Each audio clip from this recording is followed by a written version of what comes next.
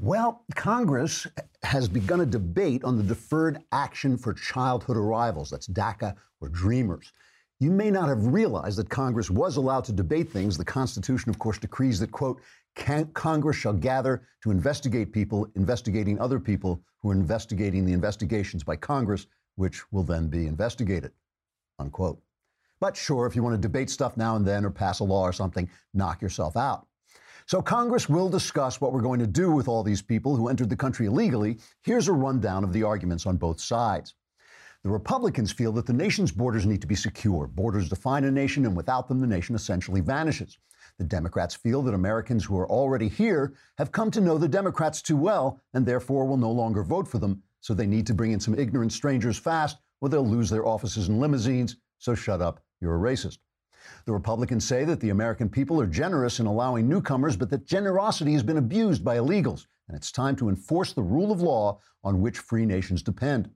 The Democrats make a high-pitched scream noise until no one can think and everyone has a headache. Then they point at a sad-looking Mexican child and say, shut up, you're a racist. The Republicans feel that there should be restrictions on immigrants being able to bring family members from their country to ours. Democrats say that ours rhymes with flowers, flowers are put on graves, graves rhymes with slaves, so Republicans hate black people and shut up, you're a racist. One pro-immigrant congressman put it this way. People who enter the United States without our permission are illegal aliens, and illegal aliens should not be treated the same as people who entered the U.S. legally. While an anti-immigrant congressman put it this way. President's decision to end DACA was heartless and it was brainless. When Chuck Schumer found out that both congressmen were in fact himself, he demanded an investigation, and Congress got back to its usual business. Trigger warning, I'm Andrew Klavan, and this is The Andrew Klavan Show. I feel hunky-dunky, life is tickety-boo. Birds are winging, also singing hunky-dunky-doo. Ship-shape, tipsy-topsy, the world is zippity-zing. It's a wonderful day, hurrah, hooray! It makes me want to sing. Oh, hurrah, hooray! Oh, hooray, hurrah! All right, happy Valentine's Day. It's also Mailbag Day, so we'll be sobbing. Oh, you're right. I just heard from Lindsay. You know, she's about to give birth, so soon we'll have a lot of screaming. It won't just be her screaming. And it's also Lent, which is the beginning of when, you know, Christians start to imitate Christ's penance and his fasting in the desert. And you want to begin that penance by watching Michael Knowles at The Conversation, which is today at 5 p.m. Eastern, 2 p.m. Pacific. You will be so sorry. Your sins will definitely be forgiven. It'll stream live on the Daily Wire Facebook page and the Daily Wire YouTube channel, and will be free for everyone to watch. But only subscribers get to ask the questions, just like the mailbag. If you want to ask questions as a subscriber, log into the website, dailywire.com. Watch the live stream and head over to the Conversation page. After that, just start typing into the Daily Wire chat box, and Knowles will answer all live questions as they come in for an entire hour or until he just doesn't know the answer, which should come after about 5 minutes. Once again, subscribe to get your questions answered by the sad and dateless Michael Knowles, who'll be sitting there on Valentine's Day, sitting around with you people. That's how sad he is. At 5 p.m. Eastern, 2 p.m. Pacific, you can join the conversation. You know what is interesting to me about this DACA debate there? Congress is actually debating this, and Trump has been incredibly reasonable about this. Now, whether he's doing that as a political gambit, you know, who can say everything that politicians do is a political gambit, but he has made a really good offer. I mean, here he is. He was elected, build the wall, throw the Mexicans out. Mexicans are rapists. This is terrible. We don't want any more Mexicans. You know, he said all that. That's his base. A lot of people feel like that. Ann Coulter has been screaming at him about the wall since he got elected. She sends out a tweet every day saying number of miles on the wall built 0, and she does like every day. He's offering to not only let the Dreamers stay, but have a path to citizenship, and to give a path to citizenship for over a million others. I think it's close to 2 million others. So he's actually being very generous. And what he's saying is, yeah, but But you've got to secure the wall so this doesn't, you've got to secure the border so this doesn't happen again. Give me some money for my wall. Give me some money for security. Let's stop the chain migration. It really is a very, very reasonable offer. And they just keep coming back because nobody really wants to do this. Everybody's afraid of doing it. So they keep coming back. Well, let's just do the Dreamers now. A clean Dreamer bill, they call it. It's not a clean bill because it just creates the situation in which the same problem is going to happen again. And I think that's the thing, that the people do not want this. The people simply do not want it. They want to see immigration curtailed. Of course they do. Of course they do. It only makes sense. And my thing is, what's the argument against this? What is I can never figure this out. What is the argument against securing the border? 80% of the people say borders should be secure. And of course, you can say, well, that is the policy, but we haven't done it. And all these people saying we want sanctuary cities, what is the argument? And I just feel, to me, it's a rule of law thing. Immigration has never been one of my big issues. I'm much more concerned with regulation. That's why I've been so happy with Trump, because of the rolling back of regulation. But I do not understand why it's not simply a rule of law issue. We are a nation of laws, not of men. It doesn't matter if Chuck Schumer cries. It doesn't matter if his chin wobbles and his eyes fill. That's not the point. The point is these are the same guys. They pass the laws. Obey the law. And Chuck Schumer is not the only person who speaks with forked tongue on this. We have a clip of Dianne Feinstein from 1993. This is clip number 7. Listen to this.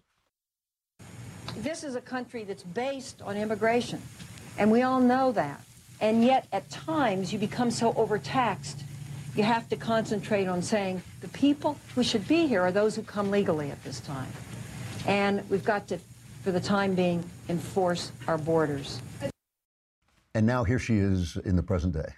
If Congress doesn't act now and pass a law, President Trump's decision to terminate this program will have devastating consequences for the nearly 800,000 families across the United States, particularly those in California.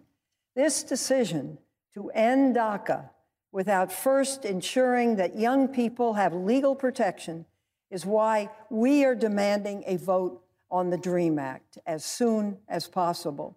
Now this, the two-facedness, they have to do this. They have to talk tough on immigration because of the people, because the people are ready to cut legal immigration. They have a sense that too many people have come in now, and we need time to assimilate them, which is, the people are almost always right about this, because it's the people, these people go and live where the people live. They don't go and live where Dianne Feinstein lives. She's not harboring in her house, in her however many houses she has. She is not harboring illegal immigrants, and neither is Chuck Schumer, and neither is Don Lemon or Anderson Cooper. And so their chins can tremble over the sad-eyed Mexicans all they want, and their eyes can fill and all that stuff, but they're not doing this. The people are the ones who are suffering from it, and who understand the suffering of their neighbors and people in Texas and in Arizona and New Mexico. They know what's going on, so they have to talk tough. But this is, tomorrow we're going to have Douglas Murray on, who's written this excellent book called The Strange Death of Europe, about how immigration in part, it's got a subtitle like Immigration, Identity, and Islam, and immigration in part is one of the reasons Europe is dying, if not already dead. And all through the time they were bringing in these huge numbers of immigrants, the people were saying no. And the politicians were making speeches saying, we won't. And then they did. And that's exactly what's been happening here. And you start to wonder, when the immigration comes in and starts to change the nature of neighborhoods, when they bring in Somalis and they put them in the middle of Michigan or something like this, so a town, you start to wonder, do these people hate us? Do they hate what we are? Do they hate themselves? Do they hate everything that the West is? I mean, the West has given them everything, every single thing, everywhere, anywhere on earth where a man walks free, it's because of America. If it wasn't killing off the Nazis, it was destroying the Soviet Union. And they always say, well, it's Gorbachev. It wasn't Gorbachev. Gorbachev did everything he could to keep the Soviet Union alive. They're lying about that. It was Reagan. It was the Pope. It was the West. It was Maggie Thatcher. It was the West that brought the Soviet Union down. Every single human being who walks in political freedom does so either because we freed them, or we protect their freedom, or we keep them free.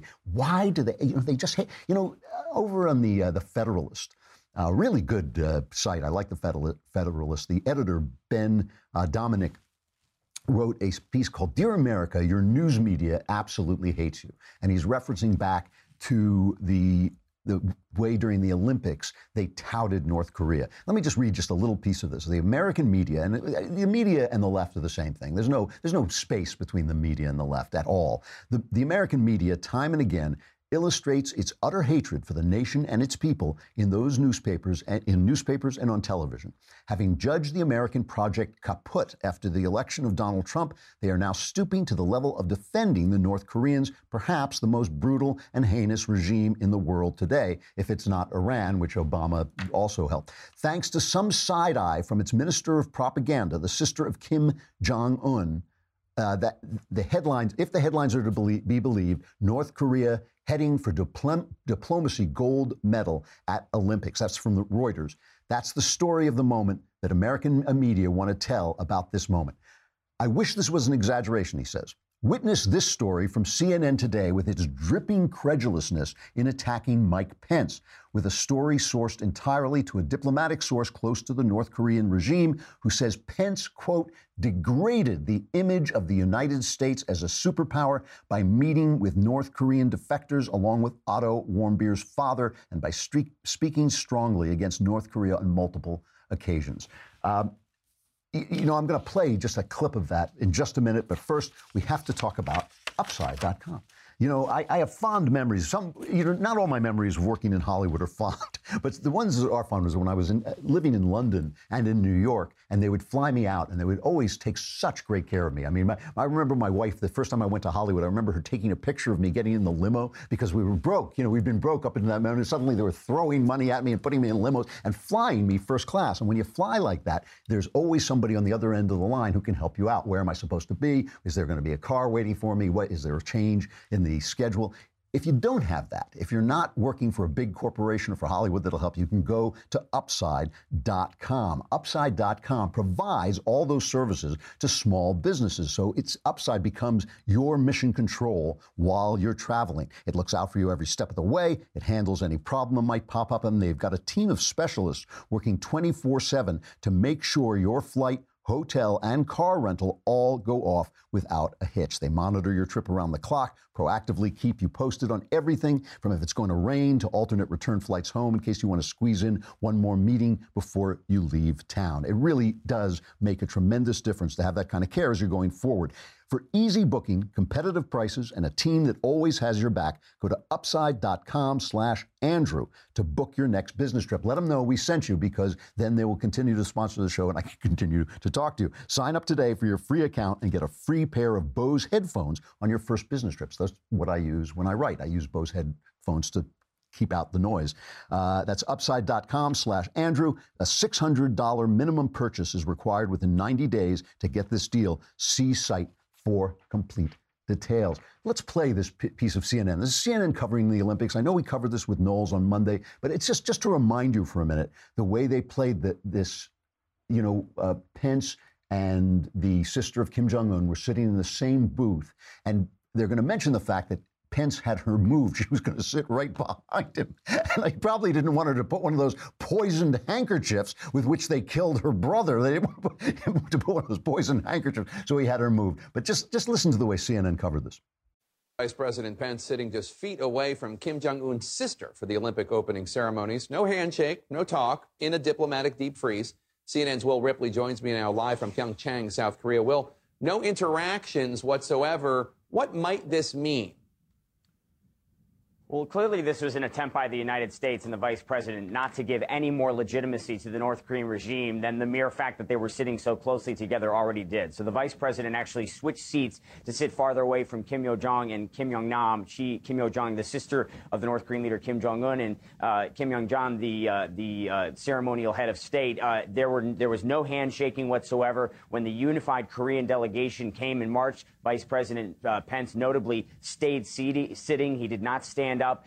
He did not cheer. And again, this is certainly a propaganda win, nonetheless, for North Korea to have these images showing two top-level officials sitting with South Korea's President Moon Jae-in and the vice president just a short distance away.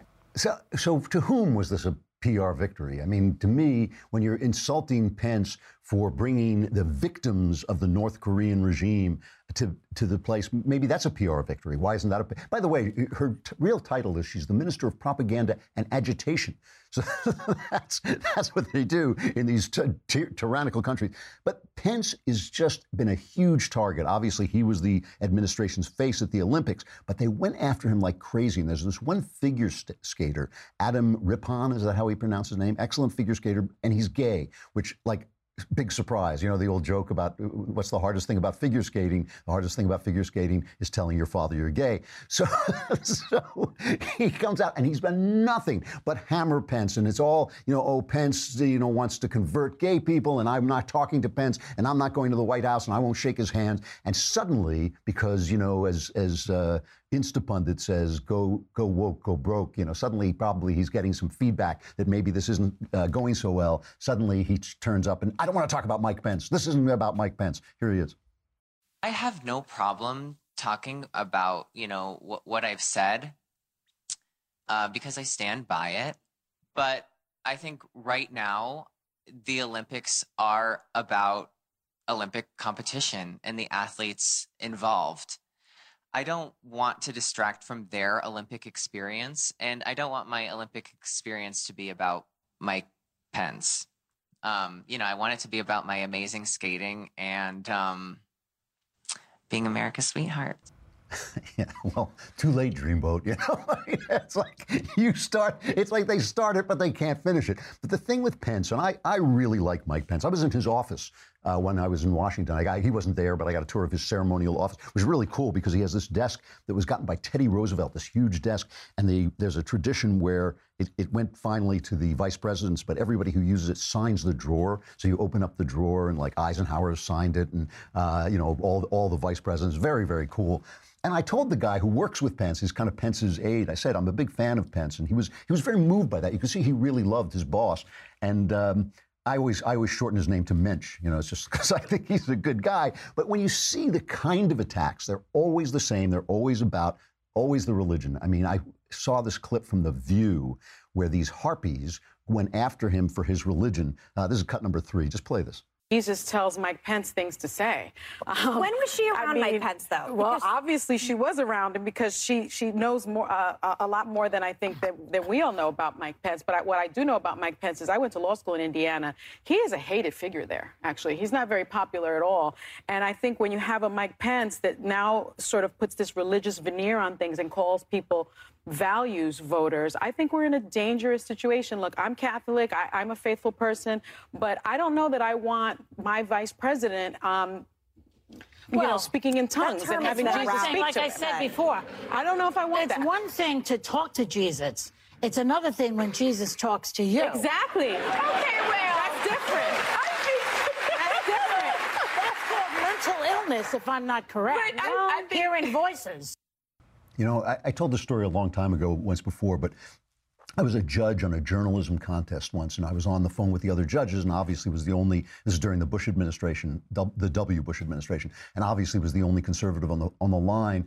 And one of them started going off on George W. Bush, saying he prayed before he went to war in Iraq or in Afghanistan. So what's the difference between him and, you know, the terrorists? Because they both pray. I mean, this is the way these guys think. And we saw this at the Democratic National Convention when they were booing God. We saw it again at the State of the Union when they sat on their hands when Trump paid tribute to God. They hate this place. They hate the way people are here. They hate the people. They hate the God. They hate the country. You know, yesterday, a lot of the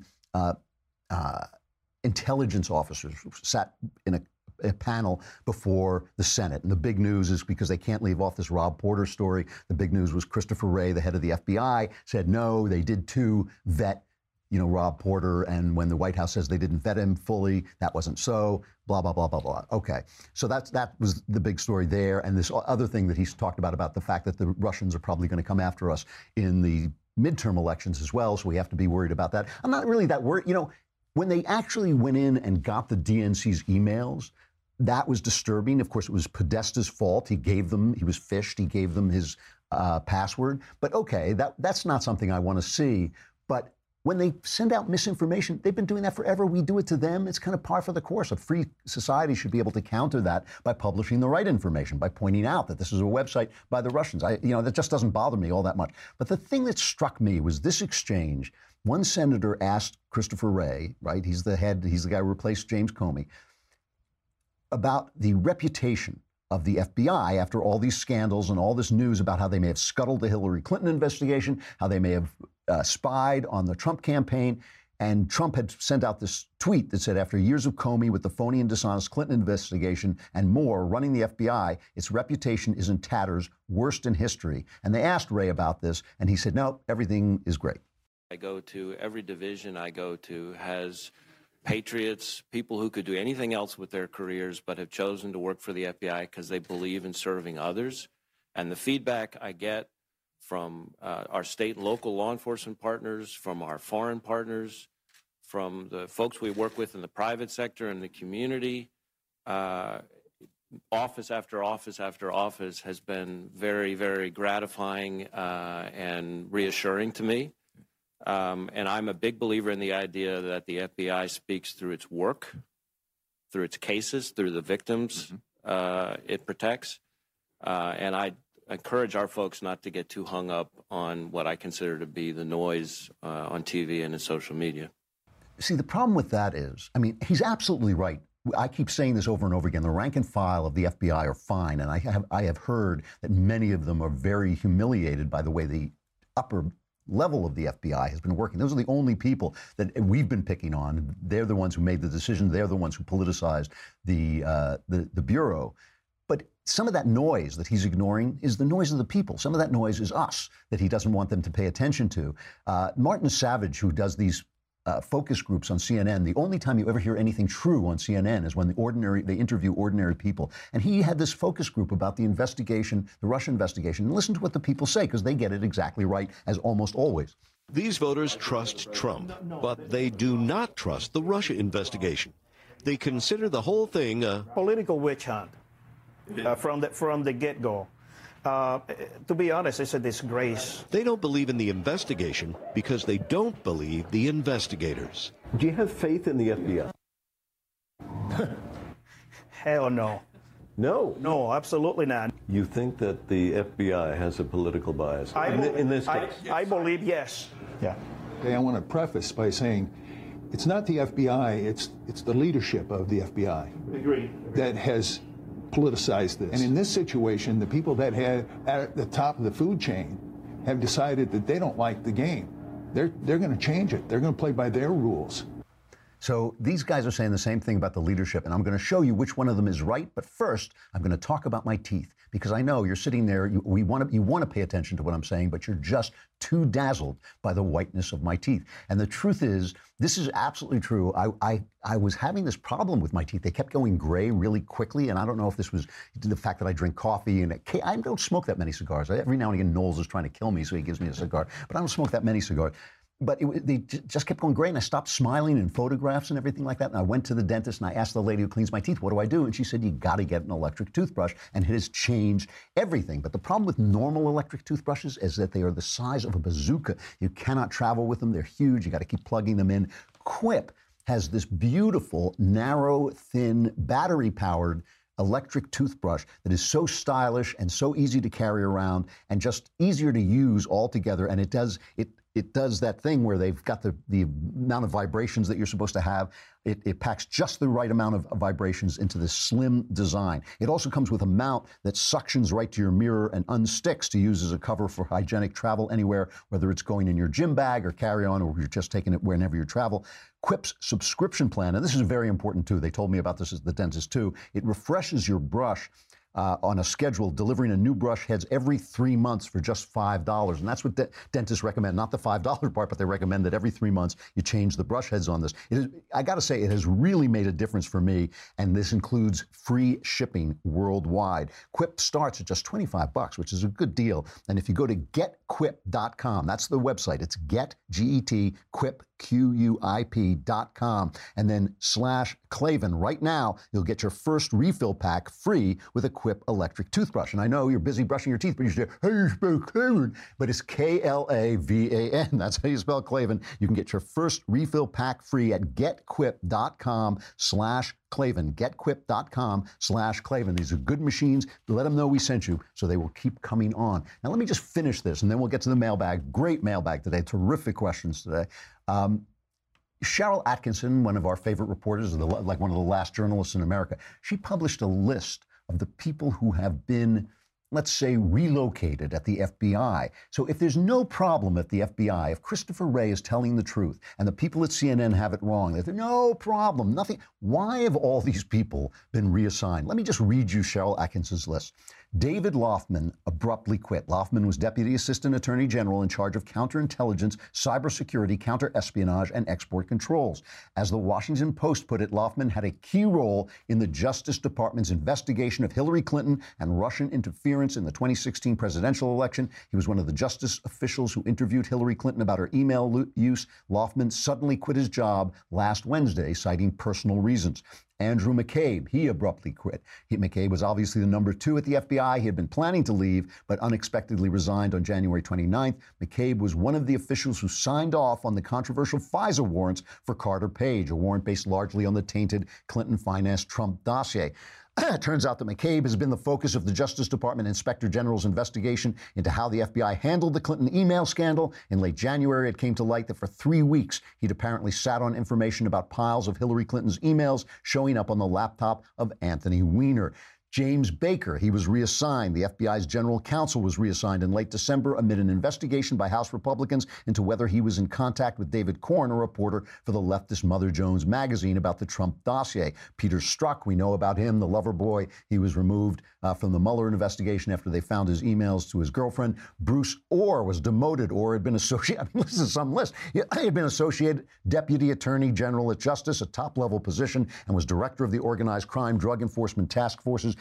In early December, after a House investigation turned up evidence that Orr had met with Trump dossier author Christopher Steele and later with the founder of Fusion GPS, who hired Steele, Orr failed to disclose this meetings and he was demoted. It also turned out that Orr's wife had worked for Fusion GPS and was funneling information back to the FBI. James Rybicki, he resigned. Rybicki had been the chief of staff to FBI Director James Comey. He resigned in late January to accept an opportunity in the corporate sector, but simultaneously, Republican lawmakers had been looking into Rybicki's role in the FBI's handling of the Clinton email scandal. That is a lot of high-level people gone over this stuff. And so you can say, I understand that Christopher Wray has to keep the rank and file, has to keep their spirits up, but this has really been a devastating scandal for the FBI, and only the fact that the press isn't covering it is keeping more people from being outraged and realizing the tin pot third world way that Barack Obama ran the government. These guys, I gotta say, they hate the people. They do. And I think Obama really disliked this country. He really did. He wanted to fundamentally transform the country. Do you say that to your wife? Oh, honey, I love you, but now I'm going to fundamentally transform it. When you fundamentally transform, you kind of want to keep it the same way. You might want to, improve it a little bit. But when you love something, you want to keep it the same way. I got to say, it's no wonder they're so desperate to bring in all these new immigrants. I think what they really want to do is ship us, who are already here, out. I think they want to change the country entirely. All right, we got the mailbag coming up, but I got to say goodbye to Facebook and YouTube. Come on over to thedailywire.com. Subscribe. Don't be such a cheapskate. It's a lousy $10 a month. You can be in the mailbag or ask questions. You don't have to actually get in the mailbag, but you can ask questions in the mailbag for a lousy $100. You get a year subscription and the Leftist Tears Tumblr mailbag coming right up.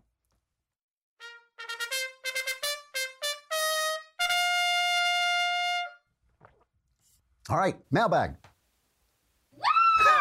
Pretty quick. All right, that was pretty quick. And we send Valentine's Day wishes to Lindsay. She sent me her new Valentine's Day song. Maybe I'll play that as our traveling music tomorrow. I didn't bring it in today. From Levi, Dear Supreme Overlord Klavan, if you could ask one person in all of history a question and guarantee a truthful answer, who would you choose and what would your question be? I would choose Jesus, and my question would be, how am I doing? It would be, Yo, Jay, the Clave, Yes, no, up, down. Give me a sign. Really, just quick, and I'll let you go back to what you were doing. All right, from Greg.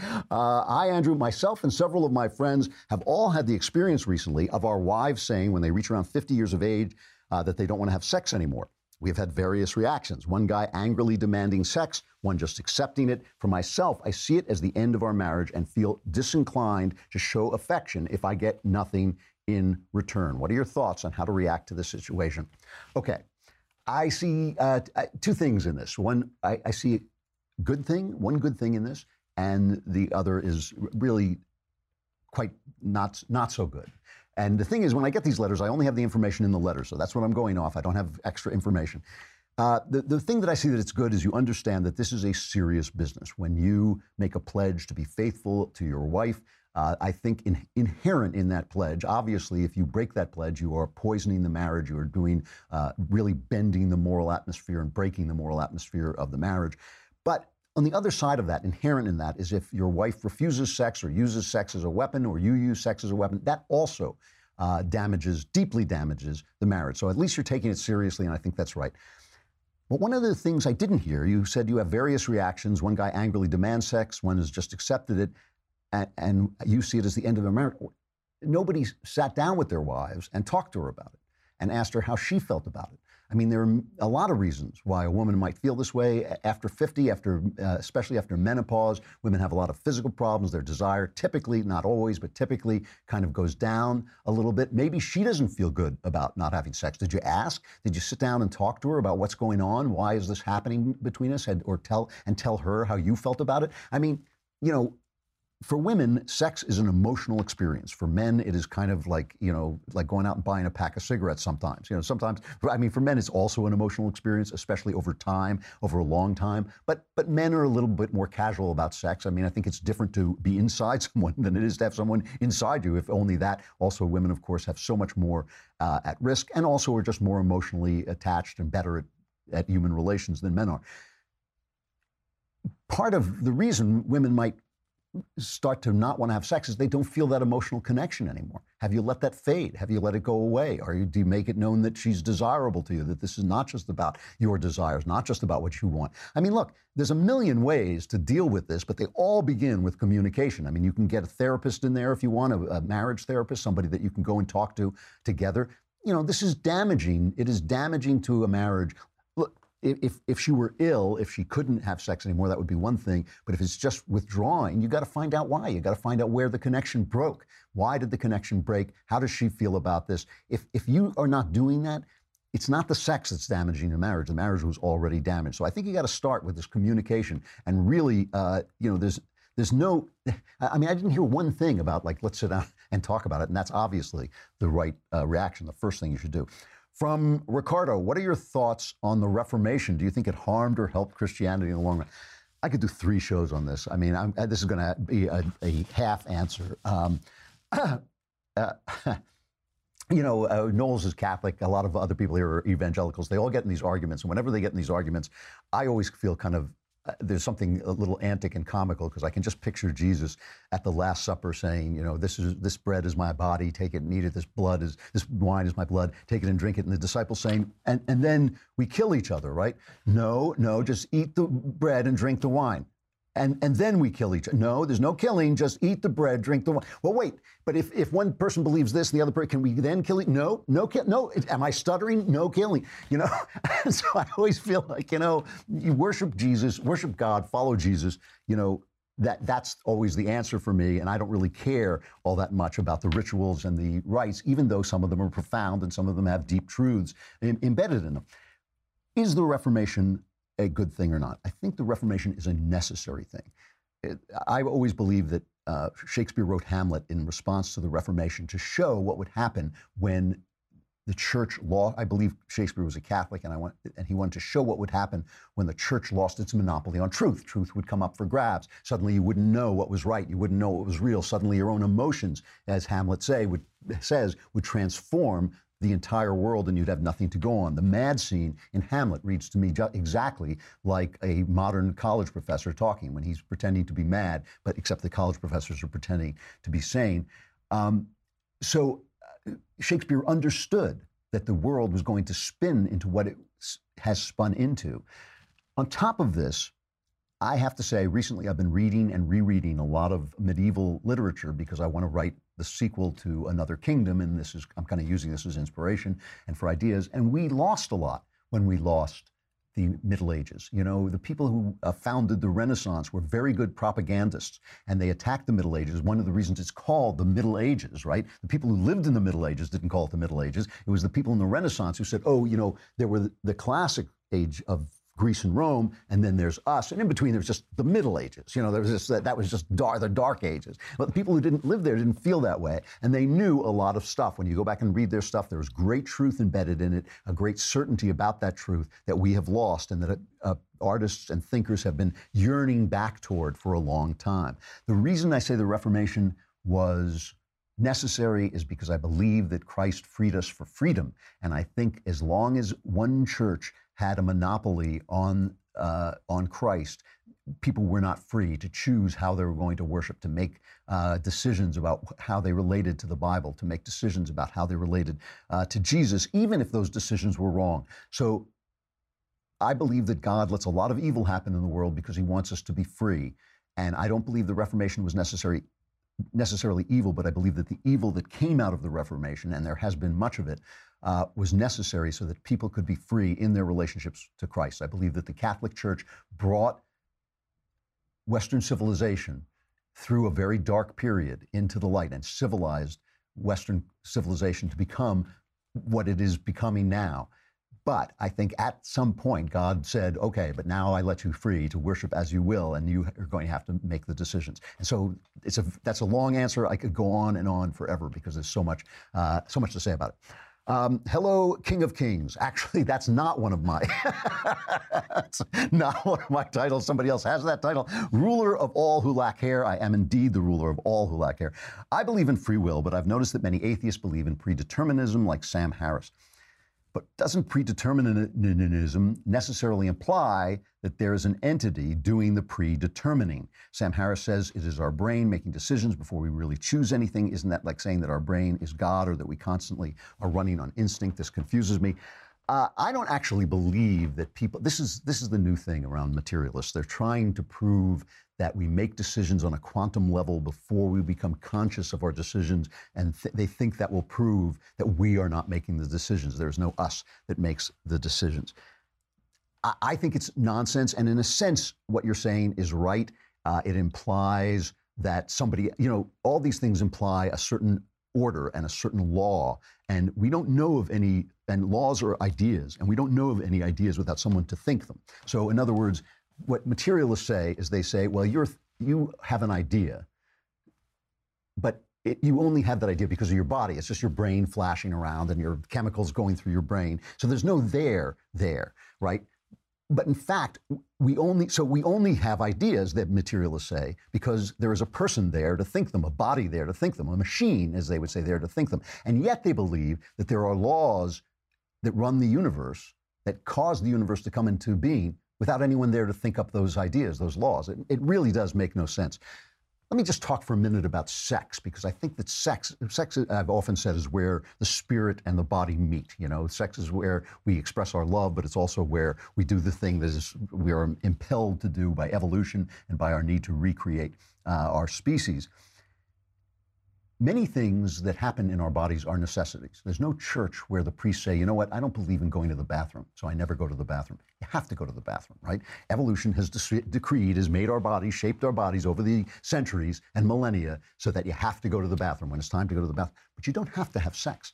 Sex is apparently what these guys, these materialists, think we are all about. We're all about passing on our genes, and you do that through sex. And yet, evolution did not decree that you must have sex. What it did was it gave you pleasure, so you would choose to have sex. So evolution, these guys, their God is evolution. Evolution itself says that there is a choice involved, right? It didn't say, I mean, it could have just made, you have to go to the bathroom. It made us away. It could have made it so you have to have sex. It gave us the urge. It gave us the desire. It gave us pleasure in doing it.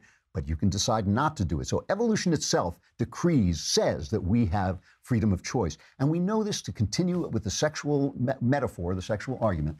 We know this in the case of rape. If I take a gun and point it at a sexually active woman, a woman who has sex, and I say, you are now going to have sex with me, whether you want to or not, and without committing an act of violence on her body, I coerce her into having sex at the point of a gun, why is that wrong if she has no free will? The only difference, I mean, she's already having sex. Other men have done this to her, you know, so it's not violating her in any way like that. It's violating her free will. We know it is a crime almost as bad as murder because it is violating her will. We know this. We know it in our hearts. We know it in our minds. Everything about us knows it. Everything about us knows that we make choices.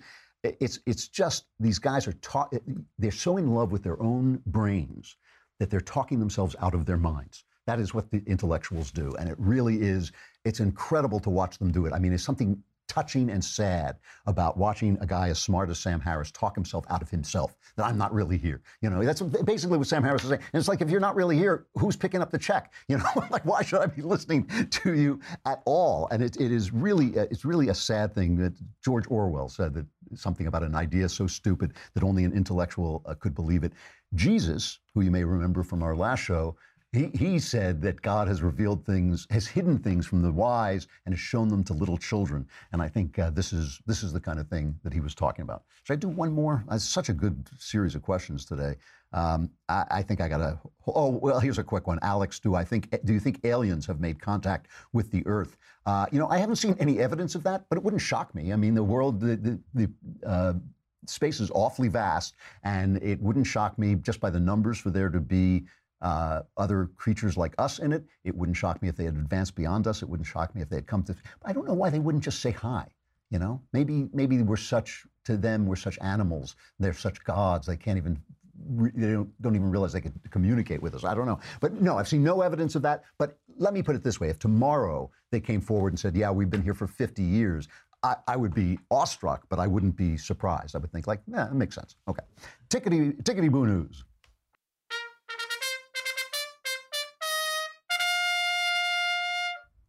So Black Panther, a Marvel superhero thing, and you know I'm no big fan of superhero stories. Black Panther opens this weekend. It's supposed to break all kinds of box office records, although you never know if that's going to be true or not. But leave it to the social justice warriors to take a superhero film and turn it into an occasion for hatred and division and, you know, just like the most obnoxious. They're saying that on Rotten Tomatoes, where it's gotten like a 98% critics rating, they're saying that like they're throwing people off if they give it a bad review. They're banning them from the site. I don't know if that's true, but I have heard this. And people are just getting so upset if anybody makes any criticism of it. No criticism of it is allowed. What do you think that's going to do? They social justice warriors, do they know they ruin everything? One woman on Twitter said that she's not going to go that first weekend because she's white, and she doesn't want to suck the joy out of the experience of the black people there. And I thought, like, so who are you going to suck the joy out of? You know, I mean, you're going to be sucking the joy. Obviously, a person like you is going to be sucking the joy from someone. Who's it going to be, if not the black people watching this? So the New York Times ran an article, who's allowed to wear a Black Panther mask? Who is allowed to wear? And they were lamenting, they're so confused because one of the great things, of course, about, you know, blacks becoming more a part of our society as they have, is that kids don't care. When Jackie Robinson, one of the great triumphs of Jackie Robinson was that suddenly little white kids were pretending to be Jackie Robinson. That's a triumph. So little white kids wanting to be Black Panther,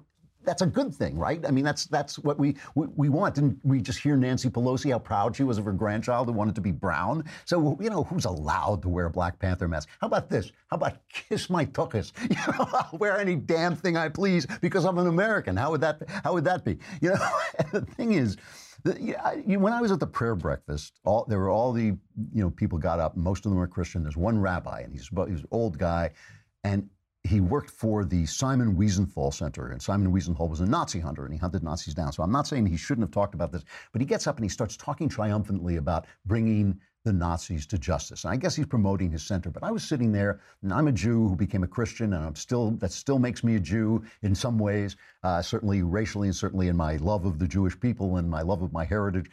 And I was just sitting there thinking, like, you know, I write in my memoir, The Great Good Thing, about the Holocaust. I understand what it is. It is a major, major event in human history, and it is the end of Europe as far as I'm concerned. It's the period on the life of Europe.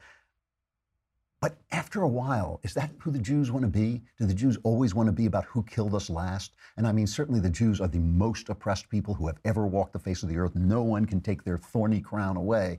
But is that all they want to be? And of course not. Of course not. You know, they want you to know that they're entertainers and writers and bankers and scientists and win Nobel Prizes right and left. That's what you want to talk about. How long do the blacks want to be victims? How long do they want to be slaves? How long is that how they want us to see them? And the thing is, I don't believe that the majority of blacks want to live like that or be seen like that. I believe they're being sold a bill of goods by the left so much. You know, there was an article in the Wall Street Journal, their review by Steven Pinker, about how wonderful these last 50 to 100 years have been. How much progress there has been since the Enlightenment. Disease, there's less disease, there's so much less poverty. There's food for, we've increased our population by millions, and yet there's more food. There's more energy. We thought we were going to run out of energy. We've got more energy. Soon we'll be able to harness the sun. There'll be even more energy. I mean, things are going great in that regard. In America, bigotry is vanishing. It has vanished at a systemic level. It has vanished at a government level. It is as close as it has ever been since the ancient Roman Empire to vanishing on a local level. Let it go. They won't let it go because it's the source of their power. We're going to be talking about more of these issues tomorrow with Douglas Murray. Be there for that. I've also got something to say about Terminator and stuff I like. I had this incredible revelation about the Terminator film, the first Terminator film. So be there for that. I'm Andrew Klavan. This is The Andrew Klavan Show. We will see you again for our last day of the week tomorrow.